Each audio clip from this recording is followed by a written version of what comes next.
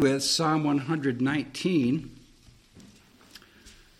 and we're going to look at this passage, a couple verses in the Psalms, and continue what we started here a few weeks ago, the sufficiency of God and then the sufficiency of Scripture. And we're going to take a look at some things as the Lord leads us over the next few Sunday nights.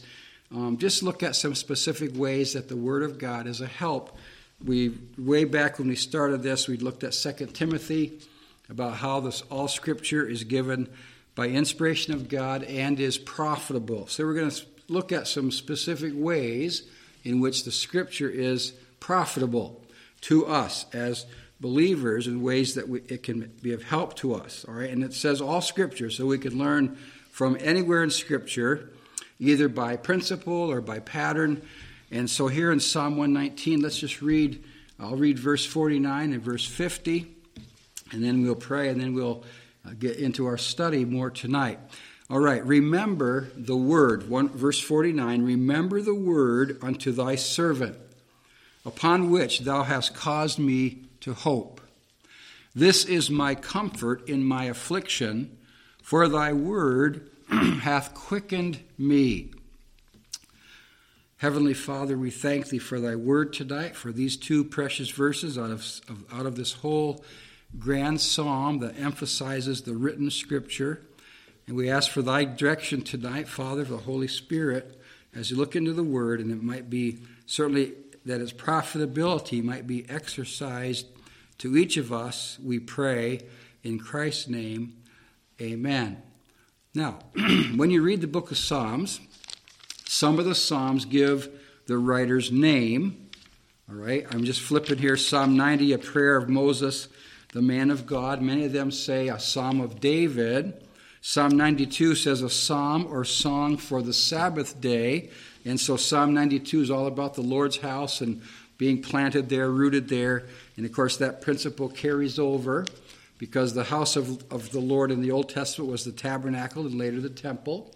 In the New Testament, the house of God is the church. The local assembly is also called the house of God. But if you look at Psalm 119, there is no heading, there is no signature, as it were, of who wrote the hymn.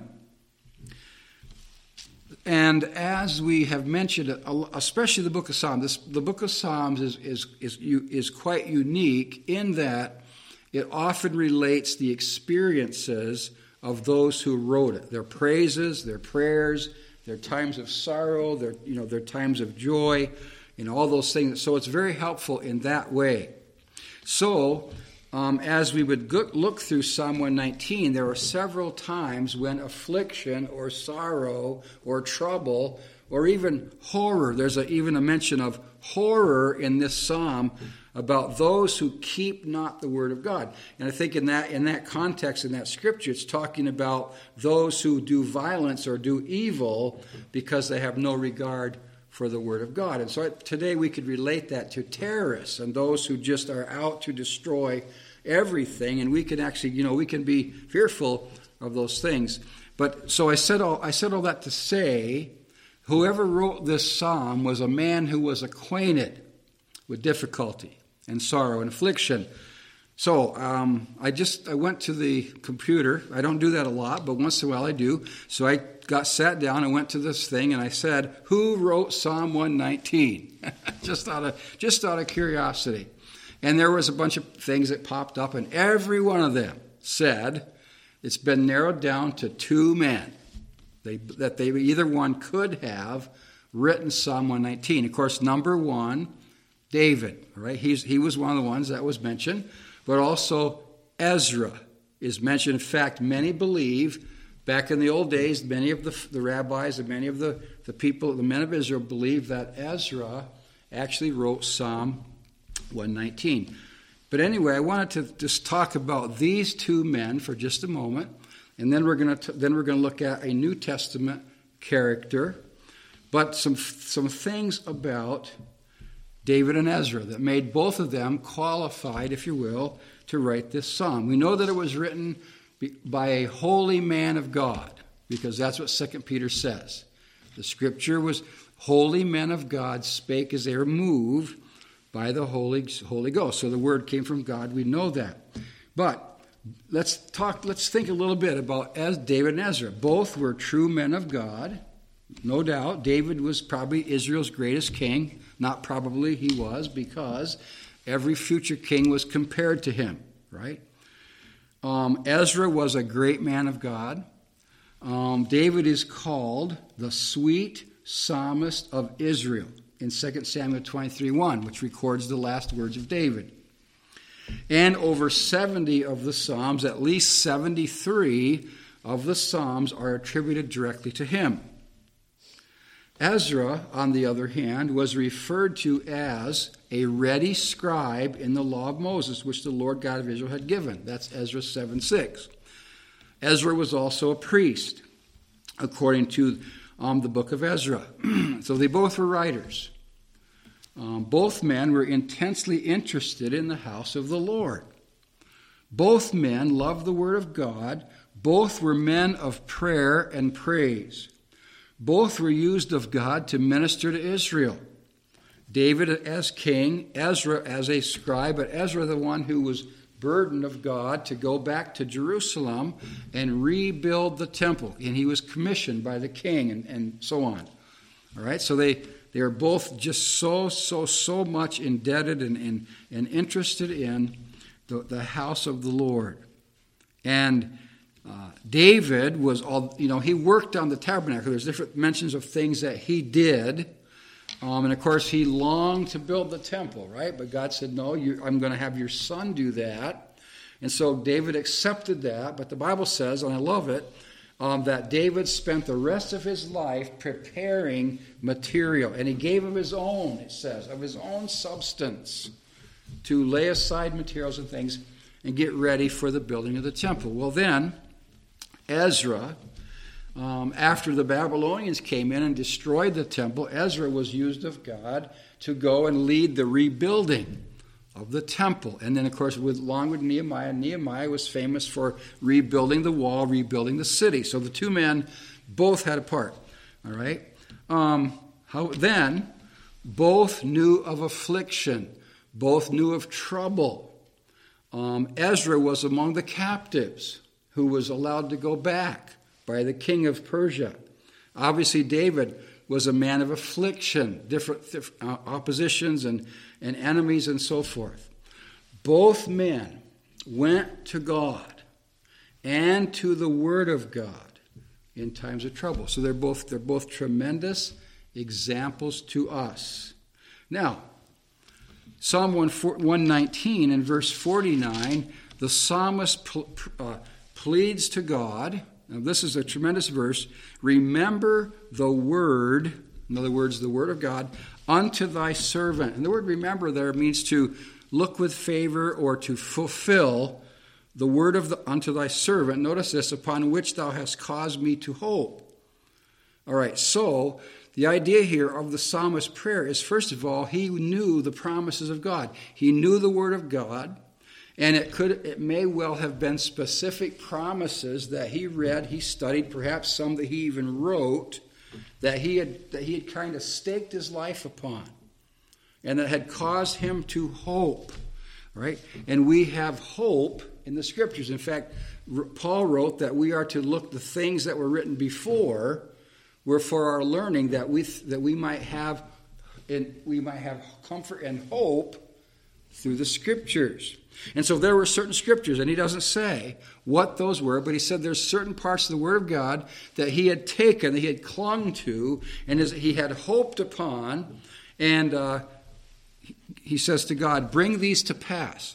Remember these in my life. In other words, fulfill them, not let God forgot. All right, but think about in the day when Noah and all his family and the animals were in the ark.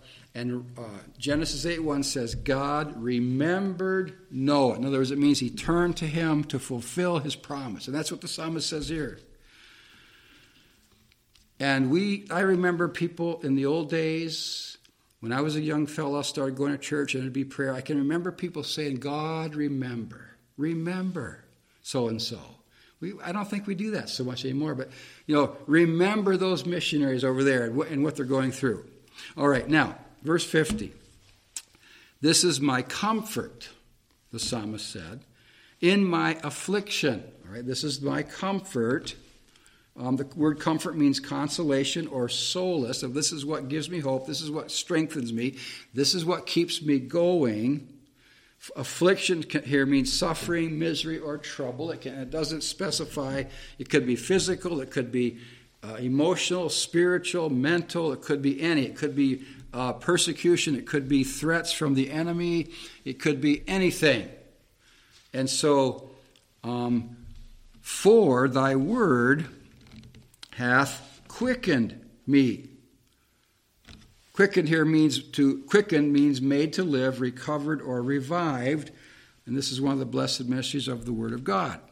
Thy word hath quickened me. That is, thy word has infused new life into me. The Word of God can do that. All right, and that's in this context of what we're looking at tonight. We're looking at how the Word of God helps us in time of trouble, in time of affliction. All right, now, please turn with me now to 2 Corinthians chapter 12. We're going to spend some time tonight looking at the life of a man who was no stranger to affliction. That's the Apostle Paul. All right. In fact, some of his writings dealt specifically with afflictions. Wednesday night, we were talking about ministry. We were talking about offerings that we make to the Lord as New Testament priests. And we mentioned a little bit about the ministry of Paul. We said we're going to talk about ministry, and we're going to start at the top, all right, with the Apostle Paul, the greatest minister, if you will, of Christ who ever lived. And so when we're talking about afflictions and trials, I would put Paul at the top of that too. He got a lot of those. In fact, if you want to be reminded, 2 Corinthians 11, starting at verse 23, Paul lists all his afflictions. We won't take time for that tonight, but I encourage you, to think when we think that we're having a hard time or whatever, things are rough, we could go back, we could look at 2 Corinthians 11 and put us all together, stack up all of our afflictions. They don't match up to what Paul himself experienced in his life. All right, now, doesn't say we won't. We may experience some things in our lives, and we need to know how to go to the Word of God. And so 2 Corinthians chapter 12 starts with a glorious experience. And although Paul does not say it was him, indications are that he's talking about a personal experience that he had at some point in his life. In fact, look at what it says in verse number 1. It is not expedient for me, doubtless, to glory. In other words, there's no doubt, Paul says, that I ought not to be glorying.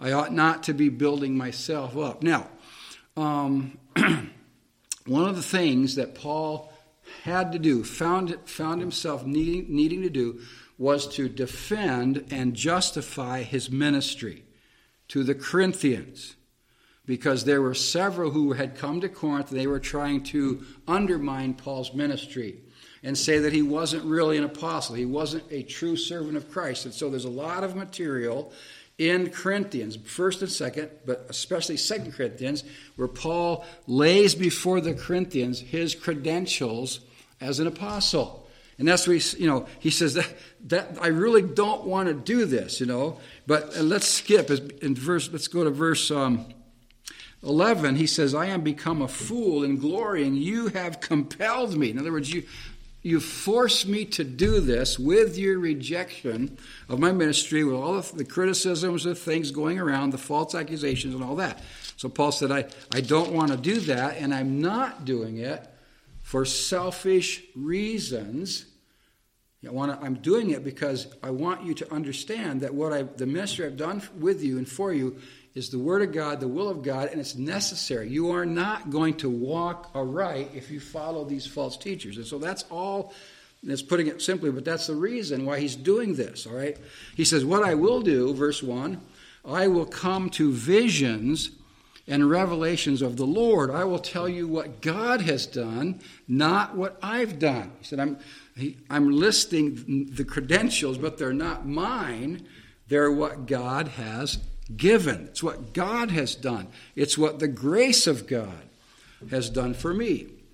Way back in 1 Corinthians 15, he says, I'm not fit to be an apostle because I persecuted the church of God. But 1 Corinthians 15:10, but by the grace of God, I am what I am. And he went on to talk about that. All right, I'll come. In other words, I will point to and I will stand upon what God has done, the visions, the revelations that the Lord has given to me. And so here is the experience.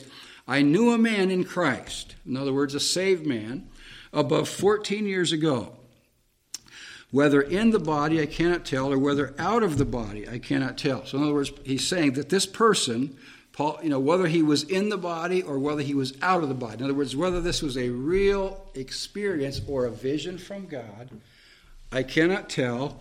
God knoweth. Now, unfortunately, out of that little statement, out of the body, has risen this interest in and people proclaiming out-of-body experiences. Not what was intended here at all right? Such a one, here was this experience, such an one, caught up to the third heaven. All right, let's hang on and see what that, he'll explain what that means here right in these verses. And I knew such a man, whether in the body or out of the body, I cannot tell, God knoweth. How that he was caught up into paradise and heard unspeakable words, which is not lawful for a man to utter. So in other words, Paul says that this person, whether in reality or in vision, went up to the very throne of God, paradise, the third heaven, right? And so we have the first heaven, Genesis chapter 1, the firmament of heaven. The second heaven is the planets, the galaxies, and the third heaven is God, where God's throne is. Okay, so Paul said this person went right there. In Revelation, we have seen many scenes of heaven, in heaven, and the throne of God, and all those things. So he went up there. This person saw that, and it says that in verse 4, he heard unspeakable words. In other words, it means that words that are inexpressible, too sacred to tell. Right? What he saw. Now, God gave John things to write down, but this particular person saw beyond that, saw things greater than that. In fact, at one point, John was going to write, and the voice said, don't write these things down. Right? So it was unspeakable words, which it is not lawful for a man to utter. In other words, not permitted because of the greatness and glory. Right? Could not be put into words. Of such a one will I glory. Yet of myself I will not glory, but in my infirmity. So Paul says the only thing that I'm going to glory in is my human weakness and infirmities. Now he'll explain why in just a moment. So, because not only did he write about a glorious experience, he wrote about a grievous affliction. Now, we've all heard and read about Paul's thorn in the flesh. We have referred to that. I know I have. Several times over the years, time again, have referred to this thorn in the flesh, all right? And we know, or we don't know, we know that the Bible doesn't say what it is specifically, all right? But let's see, what do we know from Paul's own words? What did he experience? What was this affliction? Well, notice in verse 7, after it happened, Paul understood the reason. And lest I should be exalted above measure through the abundance of the revelations. In other words, Paul said, here's why this was given to me. Lest I should be exalted above measure. In other words, lest I should be elevated. Lest I should be exalted. Lest I should be puffed up, whatever. Lest I should come onto too high a level of myself or whatever because of all that God had done. Paul wrote, we know he wrote 13 books of the New Testament, and perhaps 14, if you include Hebrews. So 27 books in the New Testament, over half written by Paul. I mean, and God did great things. God showed him great things, and all these things that God did for him. And so there was a danger for him to become proud in his own mind and in the flesh. All right, and he warns people in the New Testament about thinking too highly of anyone, including ourselves. Let no man think more highly of himself than he ought to think. And so God saw the danger in Paul's life of becoming too inflated, too puffed up, too proud. And so he says, there was given to me, there in verse 7, a thorn in the flesh. Now I just think about the word thorn. Now it doesn't mean a thorn on the thorn bush, but there's a comparison there. You ever got caught in thorns? I have. A couple times walking through the woods, and I thought, well, I can make it through here. And oh man, I remember one time, man, I was caught. I don't know if that was how I ruined that one coat, remember?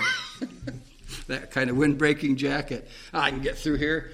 Wow. And I mean, I was caught, and I just had to, and I didn't have a knife or I didn't have anything. I finally got out of it, but my coat was torn all over the place. And I just remember those thorns, having to pick those thorns out. And so things like that happen. If you've ever gotten a thorn, you know how painful they can be. And I've known people that actually got one under their skin and couldn't get it out, and it got infected. I mean, thorns, they're painful. So Paul describes this as a thorn-like thing, all right? A thorn in the flesh. And here, the flesh refers to the physical body. So it was something physical and painful that came into Paul's life. Notice what else he calls it. The messenger of Satan to buffet me. All right? So it was sent by the devil. In other words, so Paul would know this is what God allowed the devil to do.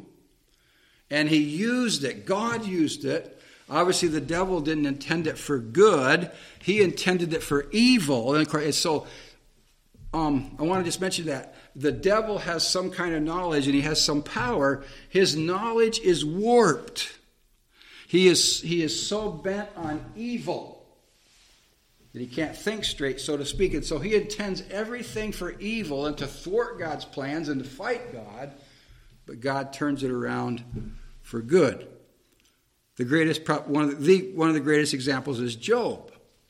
Satan intended to destroy Job. God used it for a victory over the devil. All right. Now, so this was a messenger of Satan. Notice it says to buffet me.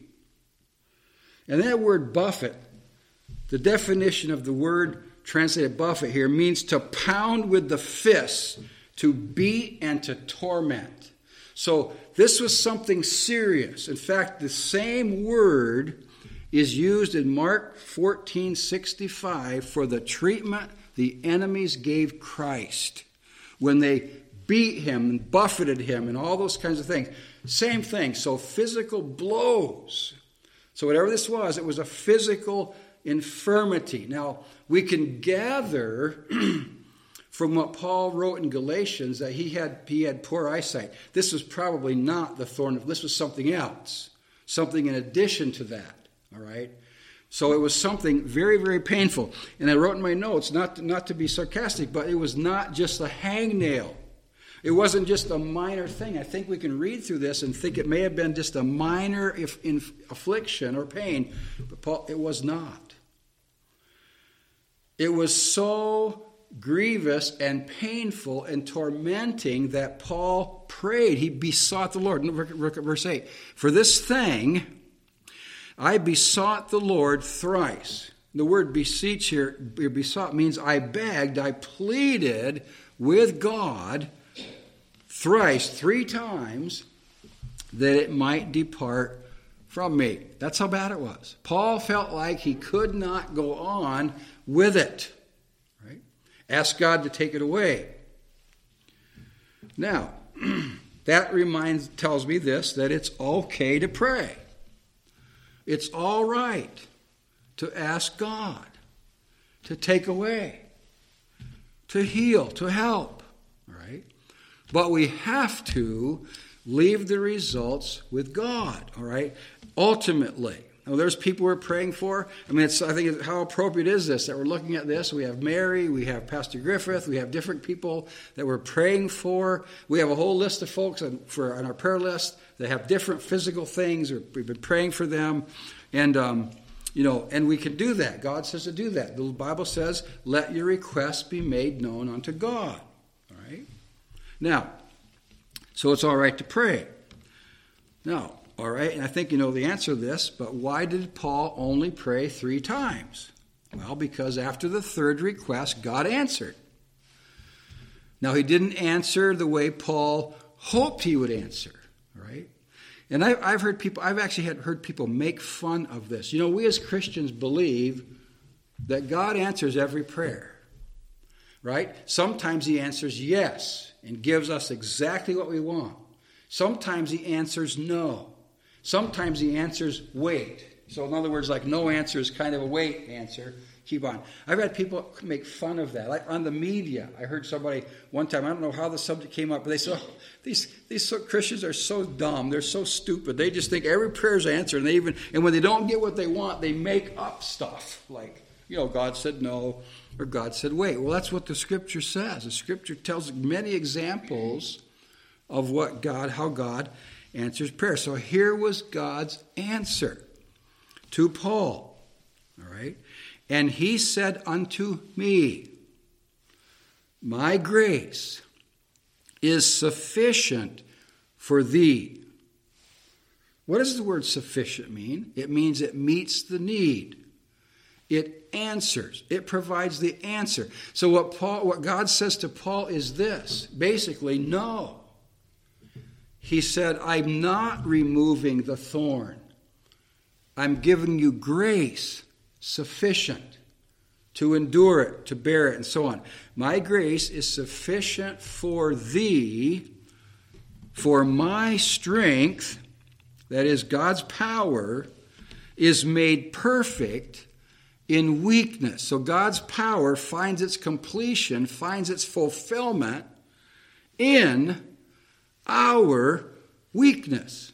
All right, and again, here it was a weakness. It was whatever this affliction was. This thorn, it caused weakness. It took away his strength, and he thought it took away his ability or hindered his ability to serve God. All right, and so we need to remember that whatever it is that God wants us to do, we are totally inadequate to do it. We must have God's strength. And I'll never forget, it made a big impression years ago over at Tri-State at the men's retreat. The speaker was Pastor Tim Jordan from Lansdale, and he was having a session, and he said to all of us guys, what is the number one requirement to serve Christ? Oh man, hands went up all over the place. Faithfulness, holiness. And he said, nope. He took us to this passage of Scripture, and he said, the number one requirement to serve the Lord is weakness. Right? Weakness. And he goes on to say, down in verse 11, let me read that again. I read part of it. Let's see how this. Let's look at how this verse finishes. Paul says, "I am become a fool in glory." He says, "I know I've been like a fool in defending myself." But he says, "You have compelled me. I had to do it, for I ought to have been commended of you." Paul says, "Really, you ought to be commending my ministry, not me, but what God has done. For in nothing am I behind the very chiefest apostles, though I be nothing." So in our Christian life and in the ministry, he is everything and we are nothing. Now in other words, we have nothing, we contribute nothing. The closest thing we contribute is obedience. But that even comes as a response to the working of God in our life. All right, so my strength is made perfect in weakness. So the weaker we are, the idea is, the principle is, the weaker we are, the stronger God is. The more we're out of it, out of the picture, the more God, Christ, can fill it. All right? So, let's see what else he says. This is the great promise, by the way. The third point, the first one is a glorious experience, the second a grievous affliction, and the third a great promise. So he makes this promise. My grace is sufficient for thee, for my strength is made perfect weakness. So there's the promise given. God says, my grace is sufficient. There's nothing too hard for God. Right? We can look at so many examples, and we hope maybe we will as God directs. But I think about Mary, not Mary Ober, but the Virgin Mary now.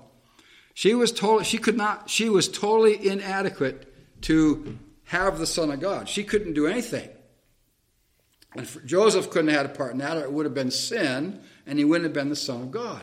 She was absolutely, in fact, she said to the angel, how can this be? There's no way I can have a child. I'm a virgin. I'm not married. I've never been with a man.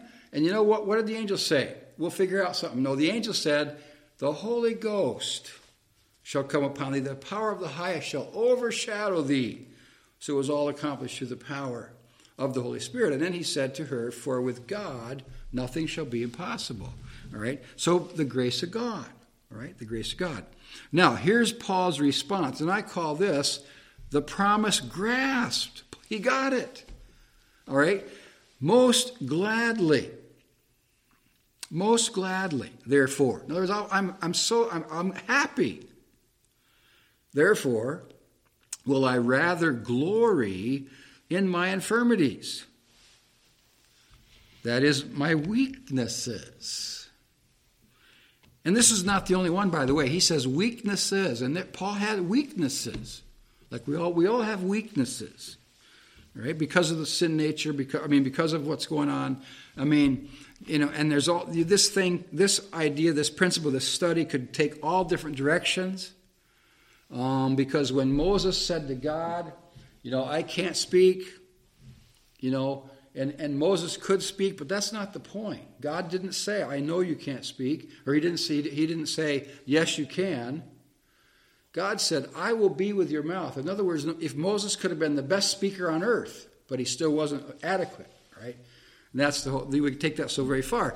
And by the way, so God said to Moses, who made man's mouth? Or who made the blind and the lame? In other words, God's over all that. And God is, if a child is born with birth defects, the doctors may say, this is caused by, or they say, we don't know what it's caused by. Ultimately, it is because it was part of God's plan for that individual, all right? Someone's born blind, or someone goes blind. We sang our Fanny Crosby hymn tonight, 6 weeks old. She was blind. She was made blind by a doctor who gave her bad treatment for scarlet fever, left her blind. He meant to try to heal her fever and so on, but it ended up he put these hot compresses on her eyes, and it blinded her. So you could say he did it. Well, yeah, maybe, but God had a plan. She became probably maybe the greatest hymn writer ever.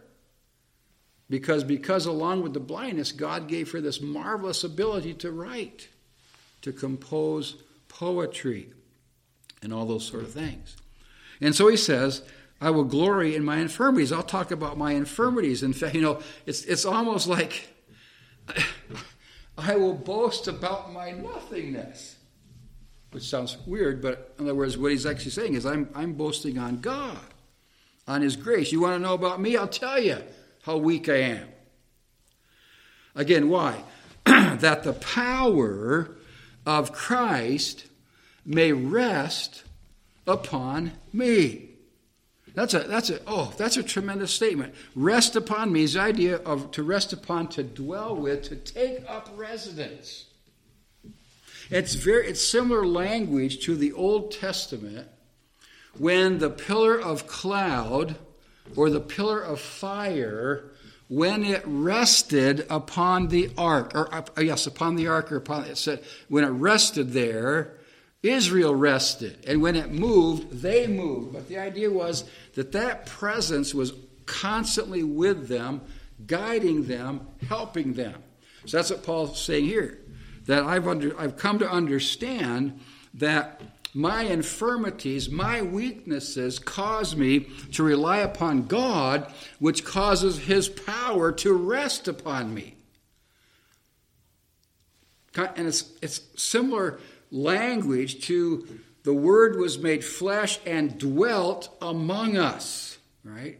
And so it's the idea there that the power of Christ will dwell with us and will be constantly with us, rest upon us, take up residence in our life. Therefore, verse 10, I take pleasure. That word take pleasure means to be pleased with, to delight in. Now, it takes a lot. Paul didn't get to that point overnight. It took a lot of walking with God. It took a lot of experience. It took a lot of him serving God and being put in many situations where and basically this thorn of the flesh was kind of like the capstone. I take pleasure in infirmities, in reproaches. Infirmities is the idea of weaknesses. Reproaches is opposition, or when people speak against. Necessities is the idea of being in straits, being in an area where we don't know where to turn, where we have a need that we can't meet. In persecutions, that's obvious. In distresses, for Christ's sake. 2 Corinthians, Paul talked about they despaired of life. They didn't think they were going to survive. Being in distress, under attack. Why? For Christ's sake. See, that's in carrying out the ministry, living the life that God wanted to live. For when I am weak. So, in other words, in my weakness, then am I strong. So, in other words, when I am inadequate, when I am powerless, when I am weak, I'm strong because of the power of Christ. All right, now we're going to look at one more scripture, and Philippians 2, and so turn there, please, Philippians chapter 2, and then I want to make just a few closing, kind of bringing things together, a couple thoughts, and then we'll look at another example. And I hope you get the connection and what I'm trying to bring across here in this final few thoughts. Philippians chapter 2, we're going to take a look at that in just a moment. But I have 4 things I want to leave with you based on this passage of Scripture. And I'm not getting into reasons. We might do that as time goes on in future message. But number 1, we all have afflictions and troubles, right? And I would say along with that, we are inadequate to carry out what God has for us. We are inadequate to live the Christian life. We are inadequate. I'm inadequate to be a pastor, preacher. You're inadequate to be a Sunday school teacher, deacon, whatever. We're in ourselves. We're inadequate. All right? So we all have that. Number 2, we can and should pray concerning them.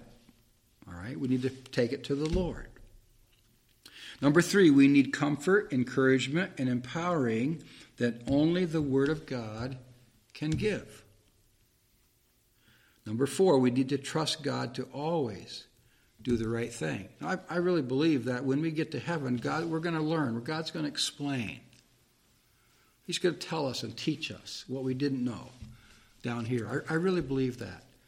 But in the meantime, we need to trust God.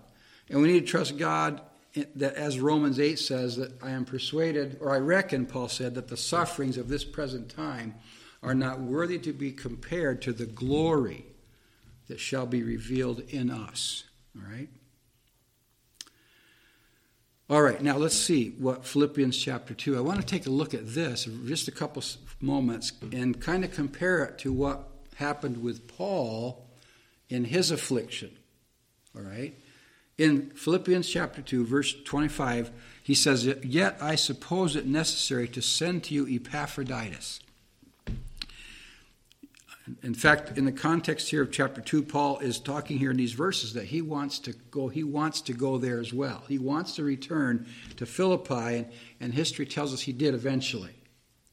He's in prison right now as he writes Philippians chapter 2, and so he's hoping to come, but he says, in the meantime, I need to send.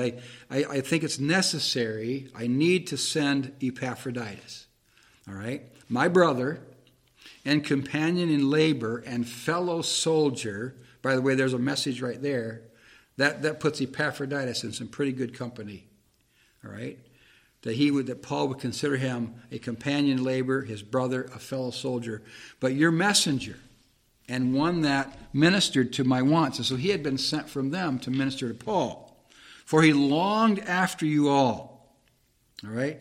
He longed after. He was filled with longing and was full of heaviness, because that he had heard that he had been sick. So in other words, Epaphroditus, he was burdened because they had heard he'd been sick, and he wanted to assure them that he was all right.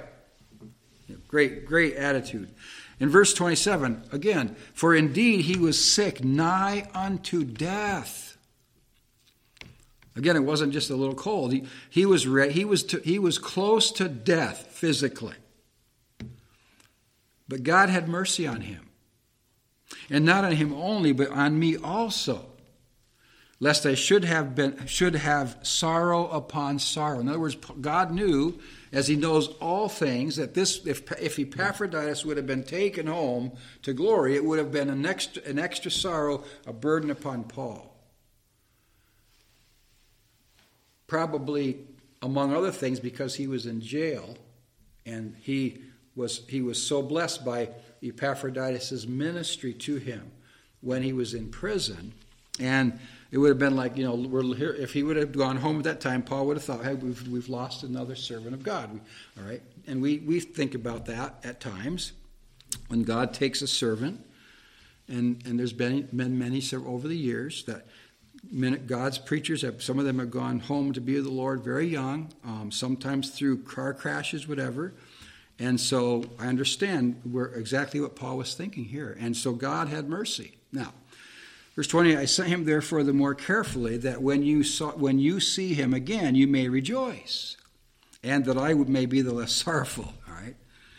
Receive him. So in other words, God recovering, giving back his health and strength, Epaphroditus, that was a blessing to Paul. Said it's going to be a blessing to you as well. When you see him, receive him therefore in the Lord with all gladness, and hold such in reputation. In other words, high regard, high esteem. Why? Because for the work of Christ, he was nigh unto death. So he basically had worked himself to the point of death, not regarding his life. So here it was, to supply your lack of service toward me. So as we look at these verses, I'm thinking that Epaphroditus had gotten sick, but he kept on going because Paul had needs, and he perhaps saw himself, and maybe rightly so, as the only one who could provide those needs at that time. All right, and Paul he's not criticizing the Philippian church for not helping, because they had helped several times. In fact, in chapter 4, Paul says, I understand you were concerned, but you lacked opportunity. You didn't have the opportunity. And so during the time when you didn't have the opportunity, Epaphroditus stepped up, and he put his own life at risk in order to do what needed to be done. So that's a marvelous testimony about Epaphroditus. Very little is said of him in the Scripture, but we know from what is said here, he was a wonderful servant of God. And so so that's it for tonight.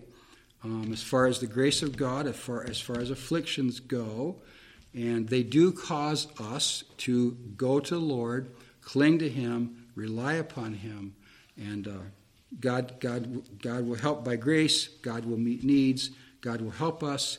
And again, we just need to trust the Lord in all these situations. All right. And again, questions. If you have questions about these things, I'd love to have them. Or any subject, we're going to, hopefully, as God leads, we'll cover your questions. But anyway, remember, God said, my grace is sufficient for thee. And by the way, that's part of the Bible. That's part of God's Word.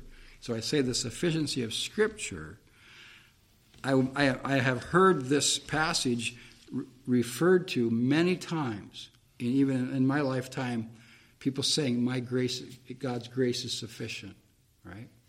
And so it is, and that's a promise. See, that's why it's written. That's why, God never said that to us directly like he did Paul, but it's here, and it's applied to us as well. So God, may the Lord help us. All right, let's pray. Dear Heavenly Father, we were thankful for this time that we can be here to look into thy precious word, and we thank thee for thy grace and thy power and thy strength. And so help us to avail ourselves of the grace of God in times of need and for every day, and just lead us and give us wisdom, Lord, in how to trust in thy grace and how to appropriate it in our lives. In Jesus' name we pray. Amen. All right, let's take our hymn books. One thing I meant to do, and it kind of slipped my mind, I wanted to look into the story behind the hymn that we're going to sing. It kind of slipped my mind. But what a friend we have in Jesus, 354. The man who wrote that hymn had gone through some absolutely devastating personal experiences and wrote this hymn as a result of that. And I'll look that up, and hopefully I'll bring it to you next week. But let's just think about as we sing these words and several things we've talked about tonight already in this hymn. But let's stand up and we'll sing and we'll pray and be dismissed. What a friend we have in Jesus, all our sins and griefs to bear. What a privilege to carry everything to God in prayer. Oh, what peace we often forfeit. Oh, what needless pain we bear. All because we do not carry everything to God in prayer. Have we trials and temptations? Is there trouble anywhere? We should never be discouraged. Take it to the Lord in prayer. Can we find a friend so faithful, who will all our sorrows share? Jesus knows our every weakness. Take it to the Lord in prayer. Are we weak and heavy laden, covered with a load of care? Precious Savior, still our refuge. Take it to the Lord in prayer. You, thy friends, despise, forsake thee. Take it to the Lord in prayer. In his arms he'll take and shield thee. Thou wilt find a soul's share. Amen. All right, let's just pray once again. Father, we ask you to watch over us tonight as for these dear ones as they travel to their homes. Just clear the way for them. We pray, give safety. We thank you for the day, dear Lord, and mostly for your presence with us and your love for us and for the great hymns that we could sing and the scriptures that we could study. And we just thank you. I thank you for those who came under the ministry of thy word today. And just watch over us now, Father, we pray in Jesus' name. Amen.